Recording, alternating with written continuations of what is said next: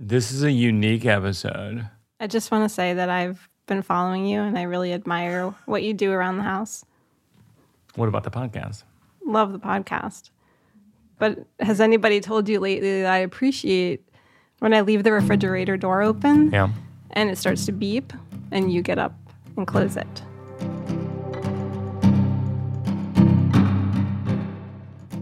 That is the voice of the great J-Hope Stein. That's my wife.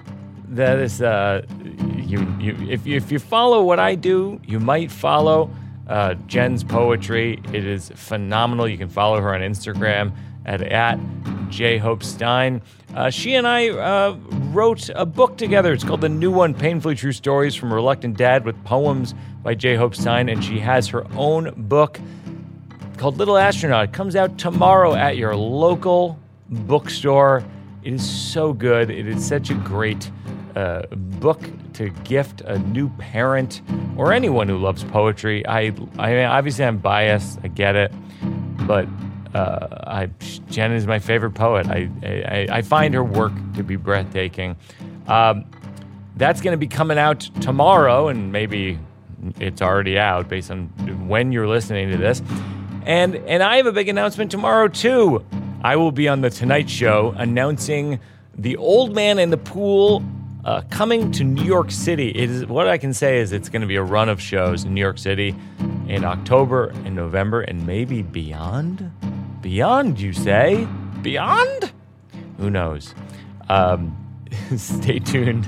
The Tonight Show with Jimmy Fallon tomorrow night. In the meantime, before then, I will be in Pittsburgh and Cleveland and Toronto and Detroit and Columbus and Nashville and Cincinnati and Atlanta. A few of those we had to reschedule to a little bit earlier because of the New York run. I apologize. I'm just trying to sort of balance this all out.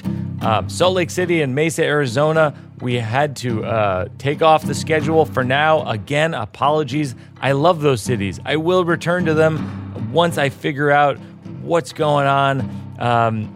But in the meantime, those shows, the Pittsburgh, Cleveland, Toronto, etc., those are all on Burbigs.com, and it's the material and the stories from The Old Man and the Pool, without the big set design and the lighting design and all that stuff. But it's those shows are almost sold out, so get tickets if you can on Burbigs.com.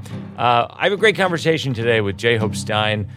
She has written poems that have been published in Poetry International, as well as the New York Times and the New Yorker. She has a book called Little Astronaut. She has a book called Occasionally I Remove Your Brain Through Your Nose. She's my favorite poet. Enjoy my conversation with the great J-Hope Stein.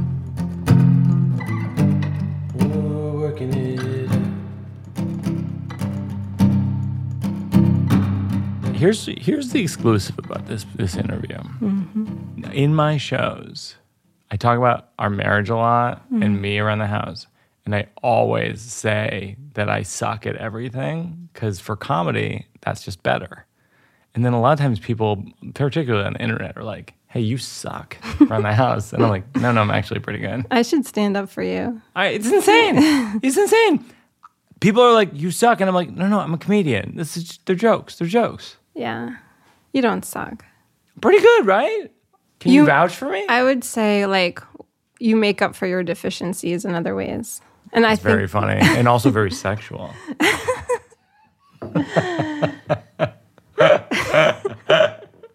Without meaning to sound sexual, it sounded very sexual to me. This entire interview is foreplay. Yes, that's right. That's right.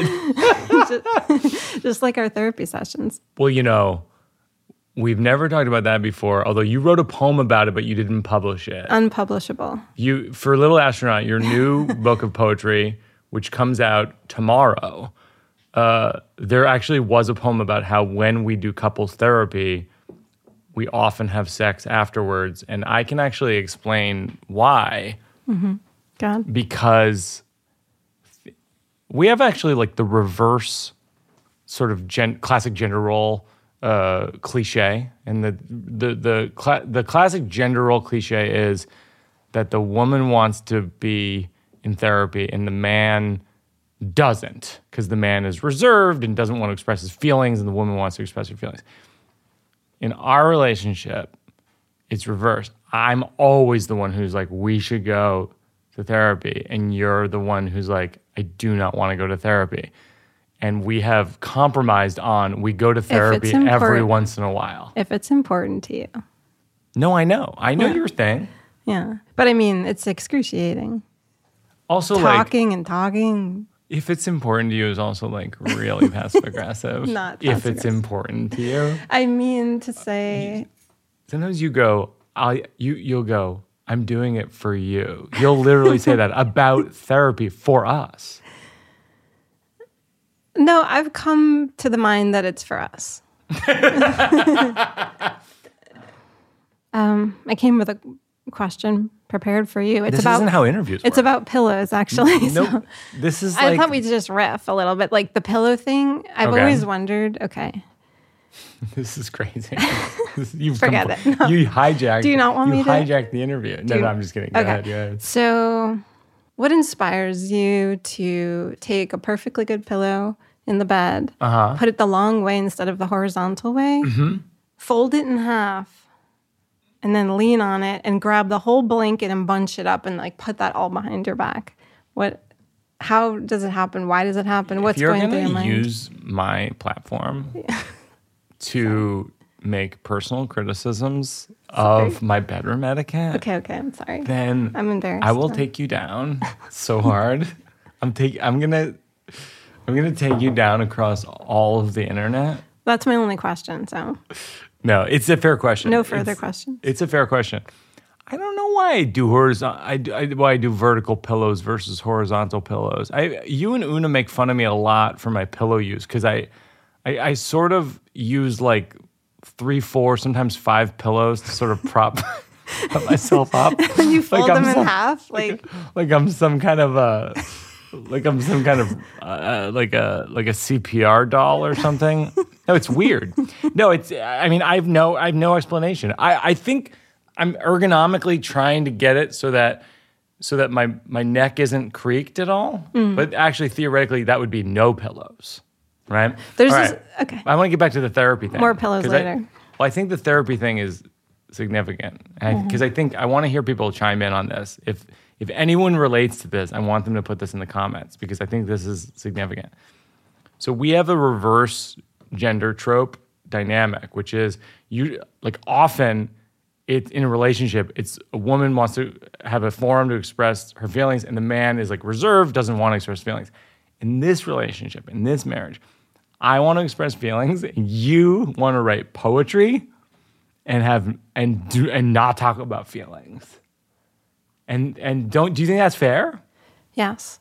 Why is that? Well, I think it could just come down to that you're very good at expressing your feelings and it comes naturally to you. And for me, it's like a challenge. And so it has to go through some weird poetry process. Okay. Yeah. So in other words, when we're in therapy, like you're thriving and I'm I'm just killing it in therapy. I'm crushing. Yeah. And I'm just like, how much longer do I have to talk? Right. Yeah. But how come you think how come you've come around to it? How come you think now it does work? Because I think couples should talk to each other with a third party sometimes. Yeah. That can help sort through some things. Yeah. Because you hit a wall eventually, and she usually takes my side. Yeah. Oh, yeah. So it helps sort things. I think that's part of her strategy. We've never talked about this before, but I think it's a little strategy on her part. I think it is her strategy to get us coming back because she knows I'm not going to come back. For sure. It's a Ponzi scheme.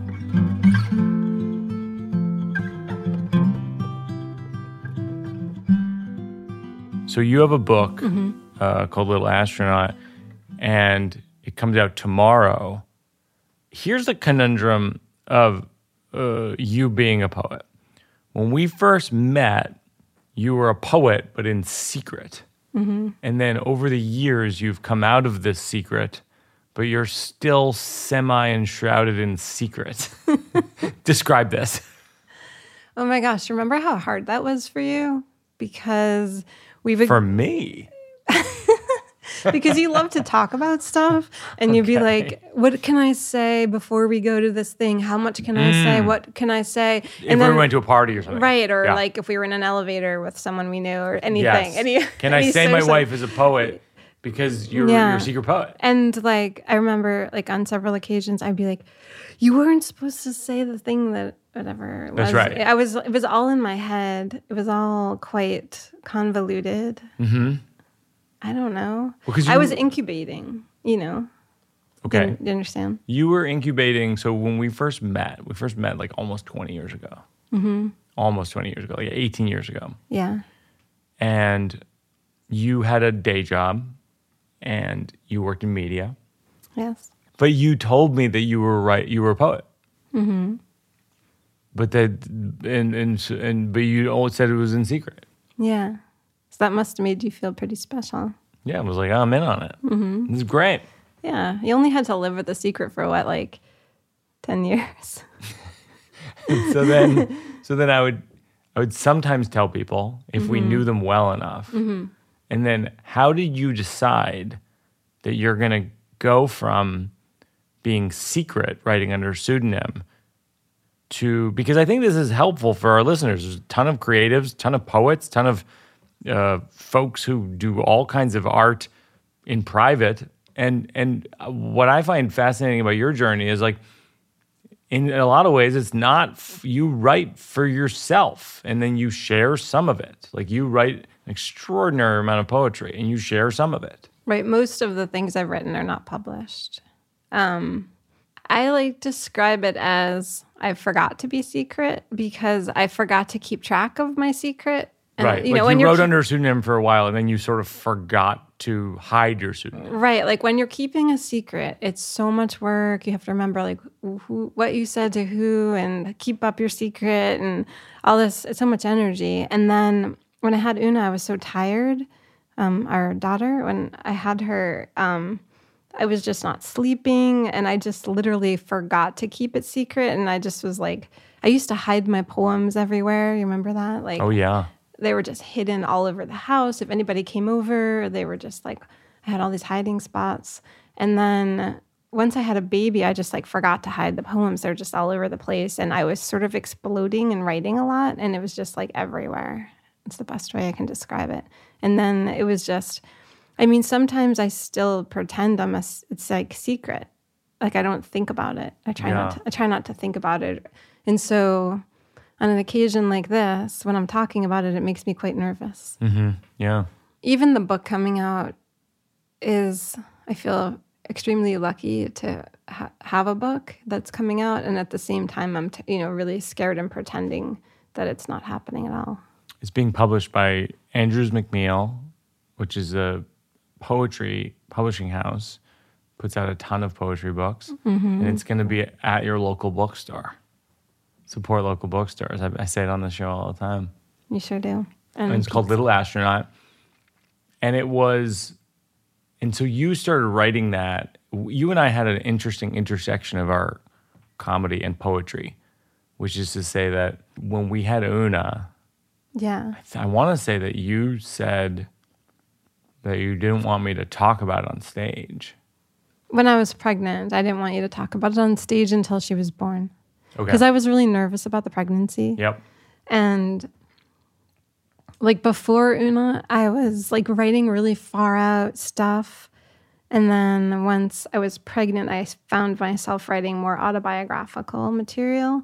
And then once I had the baby, I had compiled a lot of autobiographical material.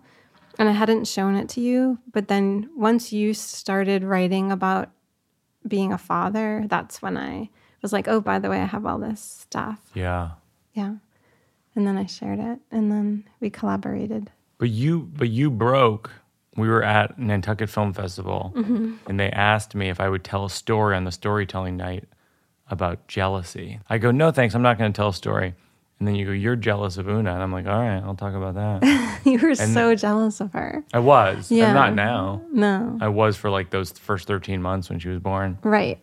Yeah, so then you and I kicked around a story about me being jealous of our daughter. That's right. In Nantucket. And then sort of you helped me write essentially a 10 or 15-minute story that ended up being, it had like the joke in it where I say, I love my wife so much and she loves our daughter so much and I'm there too. And I go, I'm the pudgy, milkless vice president of the family. I wrote that in Nantucket. That's right. For that night. Yeah. And then I sort of vetted it by you. Mm-hmm. Do you vet your poems by me? I don't write about you so directly. If I was like writing poems that was like, Mike does this, you'd be like, could you run that by me?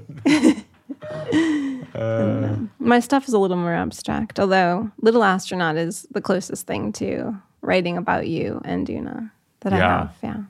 There's some things in there about a husband character who resembles you a little bit.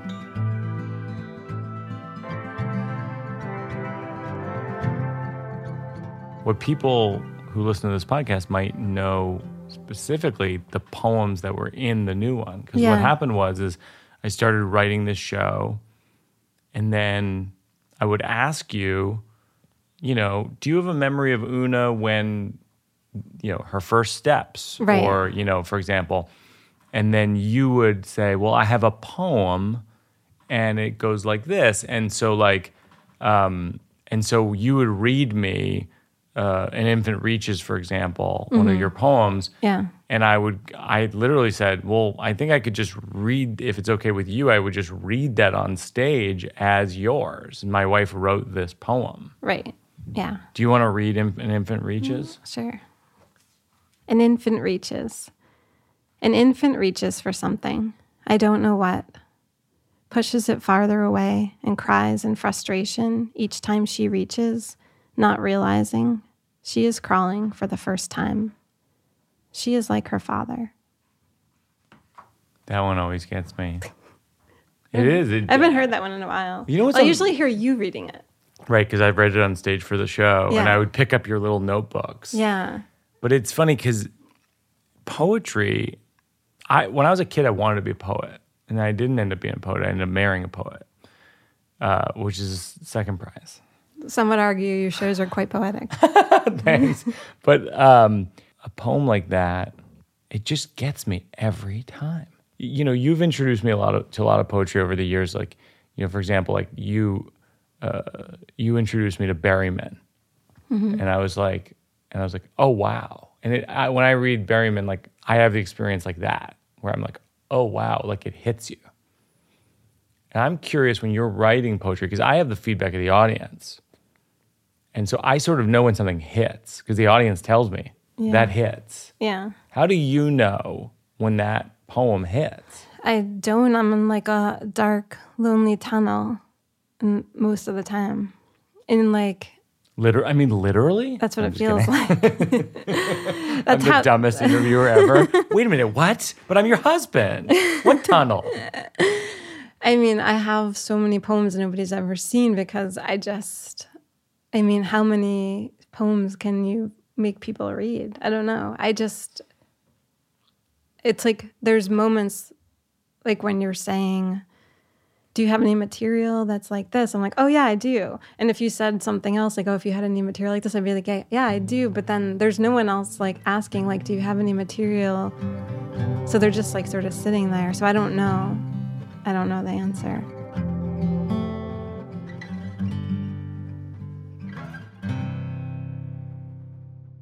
Working It Out is brought to you in part by Thrive Market, which is an online grocery store that specializes in healthy, organic, sustainable products. You go to thrivemarket.com, you take a quiz.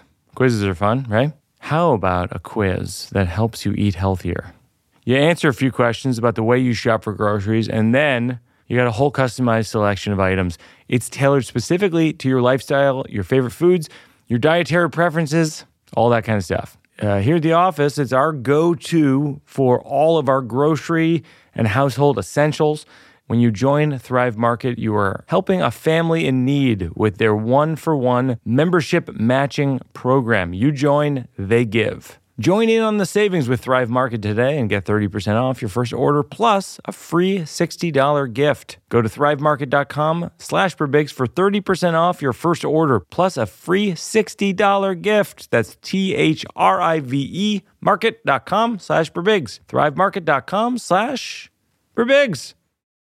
Support for Working It Out comes from Allbirds. You know I love Allbirds. My character on Billions wears Allbirds.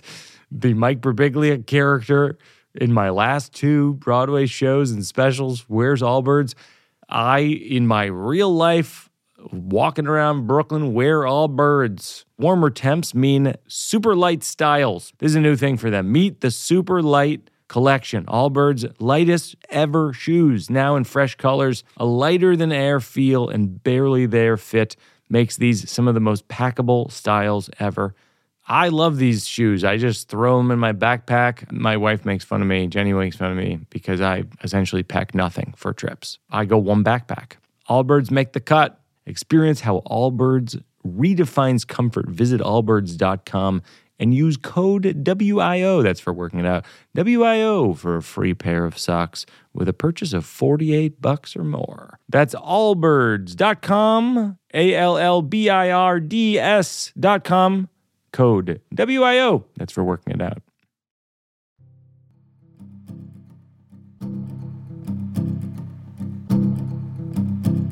We were just in Los Angeles and we did a book reading celebrating Little Astronaut. And it was at Skylight Books. And we call this sometimes, we do this, we call it Jokes and Poems. Yeah, I was going to say, are we going to do Jokes and Poems too? Yeah, I was actually going to say, why don't we do an example of how it works. Jen will read a poem and I'll pull something from my notebook where I'm like, oh, that reminds me of this joke. Or I'll do a joke from my notebook and she'll go, that reminds me of a poem I wrote. And we just call it Jokes and Poems. And that's what this is. What I like about it is it like made you go into your notebook and like find things that make you giggle that you haven't really done anywhere. I love it. Okay, hold on. Where is this poem? It's called Morning Mommy, I Can't Get Out of Bed. Morning Mommy, I can't get out of bed. I can help you. Wish magic. Get out of bed. Because I could not let her magic not work, I am up, or because her magic works. So what that made me think of, again, it hits me. Your poems hit me every time. Like, oh, wow. But it made me think of magic. And I have a couple of jokes about magic. Okay. Let's hear them. I know them. I love these. I hate magic, but I love jokes. Because with jokes, you think, I could see how you got there. And with magic, you think, I hate this guy. I hate magic, but I love jokes because with jokes, I think, that's clever or that's not for me. And with magic, you're like, what did you do to the bird? I hate magic, but I love... This is called the I Hate Magic trilogy, by the way. That's the title of this section. I hate magic, but I love jokes because with jokes, you're like, that's totally like us, or that's totally not like us. And with magic, you're like, you spend too much time alone with coins. And I wrote 2 more. I was telling the audience at Skylight Books, and by the way, we're going to be doing Jokes and Poems at Books or Magic in Brooklyn in like about a week from now. So look on at @JHopeStein or @Perbigs on Instagram to find out the times for that. Books or Magic is a great bookstore in Brooklyn that we love. That one's going to be off the hook because we have people joining us who are also going to be doing pretty exciting their guests. Jokes and Poems. Yes. Okay, so I have 2 more. I hate magic, but I love jokes because with jokes, you're like, this is sort of funny. With magic, you're like, got it, Queen of Hearts. Can we go home? I hate magic, but I love jokes. Because with jokes, you're like, she'll talk about any topic. And with magic, you're like, 50% chance he murders us. The way I work is I'll write 100 of those. And then I'll be like, well, what's the funny one with the audience? And then that becomes the joke. Yeah, I could listen to those all day. So next in Jokes and Poems is a poem that you wrote called My Daughter Brings Me a Rock. Yeah. Do you want to do that one? Yeah. My daughter brings me a rock and says, this is your power. We run down the cold, empty beach, fall onto a mattress of cool sand. She gets up, can't catch me, and runs. Mom, she calls back, hold on to your power. Her nose runs as she runs. On the beach, it's only us. Do you need a tissue? I call out to her because I don't have one. We follow bird tracks and pretend to be birds. We follow dog tracks and pretend to be dogs. We draw a broad-shouldered heart in the sand, jump in and out of its arms. Can't catch me. We collapse on our mattress earth. Our fingers sift through the particles of rock, crab shell, plastic, bone. With our eyes closed, we can't tell the difference. My daughter hands me a rock and says, "Mommy, this is your power. Run with it and you will never lose power." We run, nose fall, nose run. Do you need a tissue? I call out to her because I don't have one. Sand of shell, sand of rock, sand of rubber, sand of plastic, gunpowder and bone. We can't tell the difference. With our eyes closed, we build sandcastles. We change earth. I was just a rock spinning in space. I didn't know anything could grow on me or for how long. That she and I are having this conversation is a miracle. That's great. The thing that I seize on is we change earth. And that we're having this conversation is a miracle. Those are my two favorite lines in that. You ever have it where, because in jokes this is the case all the time. You can't peak early in a joke. You can't have your biggest laugh be in the middle. Because you can't follow it. Like you can't follow yourself. Jokes can't be followed by lesser jokes. It has to end. So like even when you're in the middle of that poem and you go, "We change earth," I'm like, well, how is she going to top this? Right. That is a problem with that poem for me, actually. Like when I am reading it, I am thinking to myself, should I have ended this like a stanza earlier? Because it is hard to top certain crescendos in that poem. And so, yeah, I always wonder if the end is enough of a payoff to land it. That is like definitely, it's very similar to comedy. For me, it works, but it's a close call. Yeah, it's very similar to comedy in that, because I think you have that too, where you have like a lot of really good tags for things. And then you're like, well, is there a diminishing return after a while when you have this, like the third to last line is like very strong. Yeah. No. It's basically, I think it's also like where you want to end up emotionally. Yeah. And I think that I felt strongly about ending emotionally there, but I can see an argument for ending earlier in the poem. When you go years writing under a pseudonym privately and or also not publishing a lot of poems that you care about or, Mm-hmm. The decision to do it, is it for you or is it for your reader? It's a really good question. I think that when I was writing this material, I wasn't thinking of a reader. And then I actually didn't anticipate any like publishing of any of this material because it's so different than what I usually publish. And so it's almost like against my will that the poems came into being and sort of became what they are. So after My Daughter Brings Me a Rock and Jokes and Poems the other night at Skylight, I did this joke. There must have been a missing chapter in the Old Testament called, "Oh, actually, it was a sandbar." That's one of those jokes. I love it. It's never going to be in any of my shows. It just doesn't fit what I do. That's going to be in your jazz show. When you my have jazz like show. My jazz show. an Like Mitch upright Hedberg, where bass. you have a bass. Yeah. Upright bass. They were throwaway like lines that you're just going to throw out there. All your throwaway lines from your entire career in one show. I think this pivots well into one of your poems, which is called Prank Calls from Fish. Well, let me turn some pages. Prank calls from Fish. The first time your father kissed me, my cell phone fell out of my pocket into the Hudson River.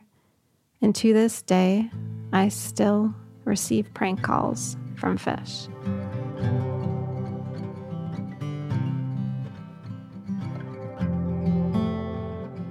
My backstory on that poem is when you and I first met, our work schedules didn't match. This is actually a piece of the new one book I'm reading from, but you worked 9 to 6. Jen worked 9 to 6 in an office building overlooking the Hudson. I was on the road 70% of the time doing shows. To make matters worse, when I was in New York City, I was performing at night. So stay with me, showed up at Jen's job every day without an invitation for 2.5 weeks. Completely accurate, by the way. Mm-hmm. In current times, this would be called stalking. At the time, it was called stalking. I wouldn't recommend this tactic unless you're completely willing to go to jail and or get married. So I'd show up at Jen's work every day with flowers, and I'd pop into the conference room or her office, and Jen would be mortified. She'd whisk me out to Pier 60, and we would make out on the promenade. The first time this happened, Jen's phone dropped out of her pocket mid-kiss. Jen is a poet. She's always published under a pseudonym. It's Allen Ginsberg. No, it's J. Hope Stein, but I've coaxed Jen into revealing her pseudonym for this book, which means she plans to switch to a new, even more secret-y pseudonym upon its publication. Good luck tracking that down. Jen is very private. Until now, she has never shared her pseudonym with family and friends, which I find maddening. So I created a pseudonym of my own, which is an online superfan of her pseudonym who writes love letters to her pseudonym, and his name is Ember Bones. I created a Gmail address for Ember Bones. I write J. Hope Stein emails from Ember Bones. At one point, I sent flowers from Ember Bones to J. Hope Stein, and my follow-up email read, did you get the flowers? I'm laughing at this because it's a real email. Yeah. Did you get the flowers? Was that okay with your husband? I Googled him. He's a comedian. I've never heard of him. You need to lose that 0 and get down with Ember Bones. That's real. And then you replied, Mr. Bones, yes, I did get your flowers. Beautiful. My cat Mazzy especially loves them since they remind her of when she was a street cat. My husband is very secure in our relationship. Sincerely, J. Hope Stein. And then I go, I don't mean to belabor this point, but a pseudonym always seemed absurd to me. If I wrote poems as beautifully as Jen does, I would buy a billboard in Times Square that said, check out these fucking poems. But she doesn't. Jen's publishing philosophy. You can publish when you're dead, said the tree. One night, Jen came home from a poetry reading, and I asked her how it went, and she said there was no microphone, and because my voice is so quiet, no one could hear me. So for our first anniversary, I bought her a microphone and a portable amplifier to bring to her readings, and on the box, I placed a card that read, Dear Chloe, her name's Jen, your voice needs to be heard. Aww. It's still so sweet.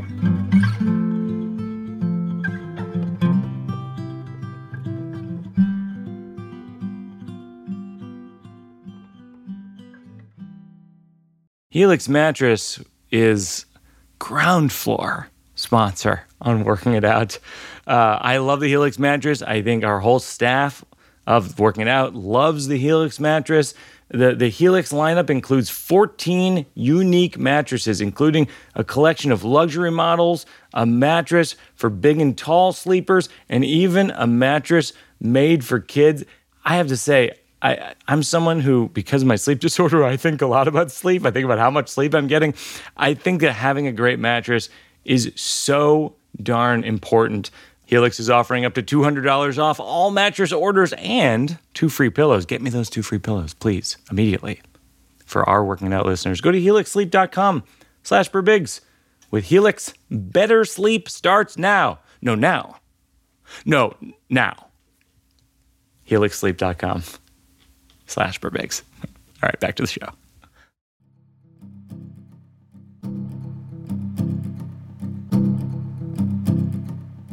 I want to go to the slow round questions. And now, this is a fun thing about the slow round. Whenever Jen listens to the show, she always goes, I don't know where these people get their slow round answers from.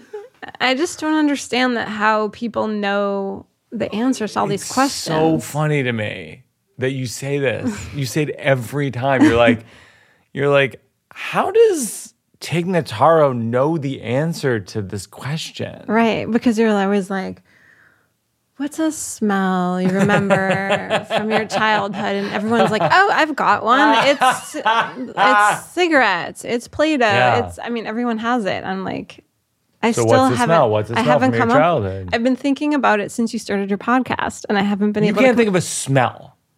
I'm not going to identify one smell that represents everything. I can't. It doesn't have to. But that represents my childhood. It doesn't have to represent your childhood. Mean something. It doesn't have to mean anything. Okay, I'll say this about Smell. It's free association. I have a great sense of smell. I know you do. By the way, your sense of smell is so... I actually think this is worth noting. Yeah. You smell things that I do not smell. I'm the nose in the family. Yeah, so on a regular basis, I have to defer to you and these things that you're smelling and go, okay. I can pretty much smell everything that ever happened when I walk into a room. Like I'm like a cat or a dog where I can like smell like every like person that ever lived in the room. Yeah, so your sense of smell is uncanny. Your sense of hearing is uncanny. And your sight is not super good. Mm-hmm. Yeah. Great sense of touch. Great sense of touch. Mm-hmm. Sensual. So you're like... Some might say sensual. You're like 3 for 5. Yeah. And arguably 4 for 6. Because I think you have a sixth sense that is... you're psychic. Oh, yeah. A little bit. I think you have a psychic quality to you. Which people might not believe in, but I do. I appreciate that. Thank you. That's my secret skill. Well, I would describe it as like... This, I actually think this is about a lot of poets, a lot of artists. Mm-hmm. Sixth sense, yeah, over empathy. You feel things as an artist that it's indescribable what you're feeling. It's you're over feeling. You're over feeling the reverberations of the universe. Yeah, and then as a result, you have no choice but to write it down and try to express it in some other way. And then you're like blah. And so people are either like, you're nuts, or they're like, you're a genius. Right. So when you ask me things like, what's a smell from my childhood? What wants to come out is like, blah. Like, let me tell you, like, I want a whole thing to come out, but I couldn't just answer it with like, oh, it's Play-Doh. Yeah. Do you know what I mean? But I do feel like you're 4 for 6 on senses, for sure. Well, do you remember when before we got married, you were like, I'm a little concerned because I feel like one of the reasons you're attracted to me and want to be with me is because I can read your mind sometimes. Yeah. You said that to me. Yeah. And then I was like, yeah, of course. Yeah. Like, how could you be with someone who couldn't read your mind? Right. I don't know. Well, I think like one of the complications, and this is actually very specific to artists who are with artists in relationships, and I guarantee you there's a whole bunch of them who listen to this podcast. Mm-hmm. I think this is a personal opinion. I might be wrong. Mm-hmm. I think you have to go into the marriage or the relationship with the understanding that it will be bumpy. Because fundamentally, artists do have a sixth sense. And you have 2 people with a sixth sense, and sometimes the sixth sense is wrong. Yeah. And when it's wrong, it's wild. With us, when it's wrong, it's very wrong. Yes. Because it's usually such a shorthand. And when the shorthand like backfires, could be ugly. Well, the book, so in the book that we wrote together, the new one, with poems from J. Hope Stein, I have a story where I say... I'm going to chime in and say sometimes I make mistakes. So a few years ago, we were at a hotel in Chicago, and we had stayed there before. Mm-hmm. We're coming down the elevator, and I remembered that we had loved the cafe in the lobby. And I go, oh, I just remembered you loved the cafe in the lobby of this hotel. And you said, who did? And who did, the subtext of who did was A, that wasn't me. B, that must have been someone else you were dating. And C, I'm not happy about this. We get to the lobby, doors open. You go, oh my God, I love this cafe. And I go, I almost had a heart attack on the elevator, and you just casually remembered that I'm right. And to this day, when one of us remembers something differently and we want to clear the air, one of us says the phrase, who did? And it means we're both probably wrong. That's the end of the bit from the book. I actually remembered it from memory. I didn't ever read it. Well, it was a great cafe. I guarantee you, by the way, people will respond to this and say, my wife or my husband or my partner and I have something like this. Because I think this is a thing. Yeah. The misremembering the misremembering leading to like suspicion of Right. like, why do you remember it that way? Yeah. But it's crazy because the thing, if you think about it, the stakes are so high. It's like, well, what if it was some other person? Well, that's kind of wild. Like it's this whole storyline that didn't happen that's major. It's a turn. It's quite a turn. It's like we come out of the elevator and like it could go that way, or we could just go to the cafe. Okay, so here's another. So I asked the staff of the show for questions for you, and they all know you very well, of course. Oh gosh. Gary asked, "What's some advice for people in a relationship with a comedian?" Gary's also a Gary's a comedian, so listen up, Gary. Advice. Okay. Well, I've been asked this question before, and I've tried not to answer it so many times, but I'm going to answer it here today. Do not date a comedian. Do not fall in love with a comedian. Do not get attached in a relationship. Gary, is that helpful? Run. Don't walk, run. But if you do find yourself in a situation, you need to just make sure it's a good person. That's all. Because it's going to be really bumpy. But Gary is the comedian and he is a good person. You are a good person, Gary. So what I would say is, like, if you're somebody who likes to talk about your life on stage, you should probably make some ground rules. Yeah. You got to clear it. I mean, everybody's different. Not everyone is as cool as me. I'll say that. Okay, here's another slow round question. What do you feel? I feel like I could answer half of these for you. Would you? What's the biggest assumption people get wrong about you? I have no idea what people think of me, to be honest, but I think that I'm quiet sometimes, so maybe that could be misunderstood as like deliberately deciding not to speak to a person. And my quietness sometimes comes from just sort of like being overwhelmed and like wanting to say so much that I don't know where to start. And so, I don't know. I feel like that gets in the way sometimes. What do you think? That was going to be my answer for you. You was? Well, because I have the joke about you being an introvert in my show right now. Mm-hmm. I say, Jen's an introvert and I'm an extrovert. An extrovert's someone who gets energy from being around other people, and an introvert doesn't like you. Or she might like you, but she's going to need me to explain why we're leaving the party. Yeah. But then what I point out in the show, in the book, I should say, the new one book, is that I was the introvert. I was an introvert until I met you. And then I had to become an extrovert of the relationship because otherwise we'd never leave the party. We'd never go anywhere. We'd never do anything. Well, I feel like someone has to be an extrovert. Someone has to be like, I don't know. I feel like I was an extrovert until I met you, and then I was like, I need to be oh my God, this podcast is over. This is unbelievable. You remember being an inauthentic version of yourself? Yeah. Well, it's really hard for me. I don't know how people do this, but I think about different times in my life where like I made different choices, like survival wise. I'm like, now I need to be like, there was a point where I threw all the poems I ever wrote into a trash can on 23rd Street. And I was like, I'm not writing poetry anymore. I can't take it. I mean, they were probably terrible poems, but I was like, I'm not writing poetry anymore. I'm like going to be a normal person and have a job and make money and support myself in New York City and, go to an office every day and completely forget about poetry and not think about it and not think about that whole part of my brain. Like, so I shut that whole part of my brain off. So I don't know. It's like, I think I had to do that survival-wise for a while. What's the best piece of advice you've ever been given that you used?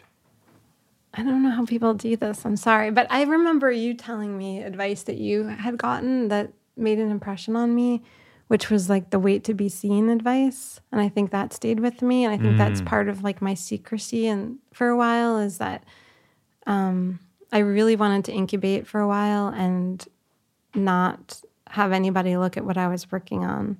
That is a good piece of advice. I think wait to be seen. Mm-hmm. Which I think you got from Gaffigan.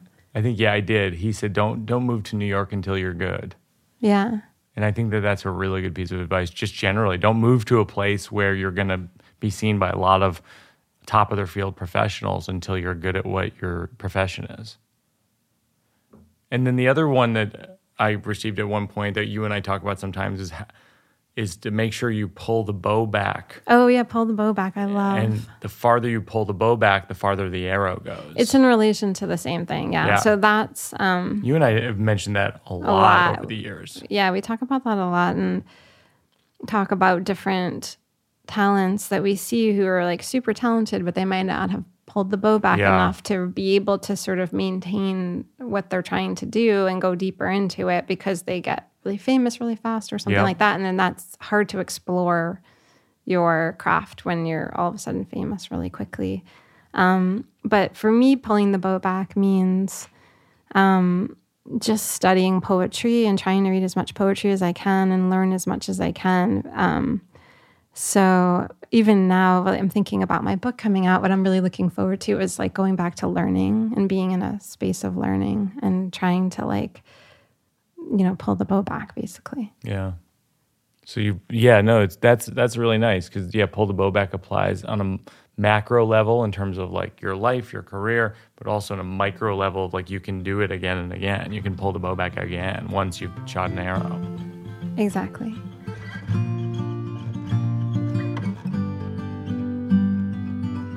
Well, the final thing we do on the show is called Working It Out for a Cause, and then we contribute. Yeah, I love that you do this. And it's you and me contributing because we share funds. We do. share a bank account.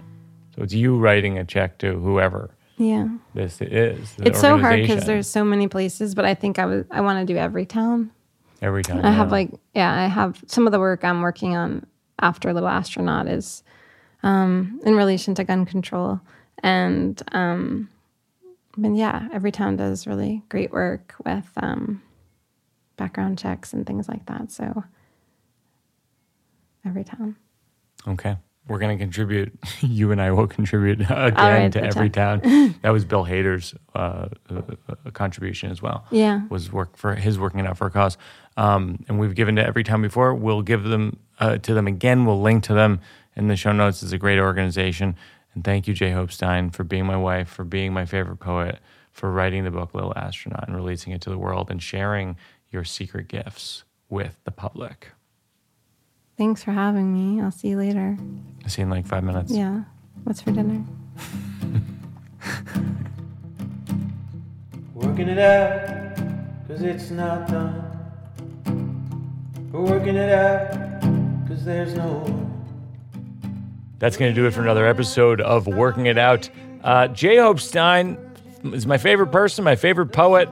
You got to get Little Astronaut. It is a perfect gift for your local mother or father or poetry lover. It's just a wonderful little book.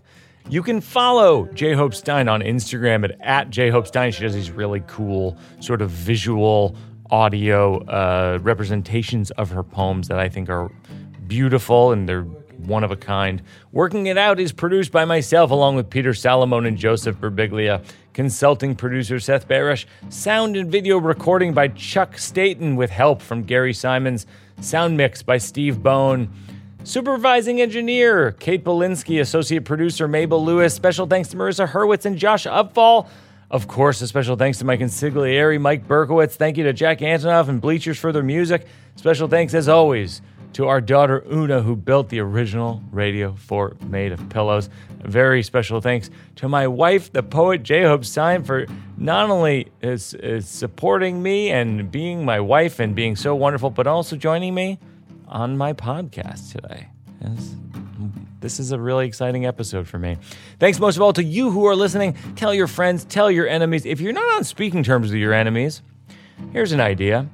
Maybe ask a mutual friend to relay a message like, hey, do me a favor and tell my enemies there's this podcast where Mike Birbiglia works out jokes and material with other creatives. I know we're not on speaking terms, but maybe check it out. See you next time, everybody.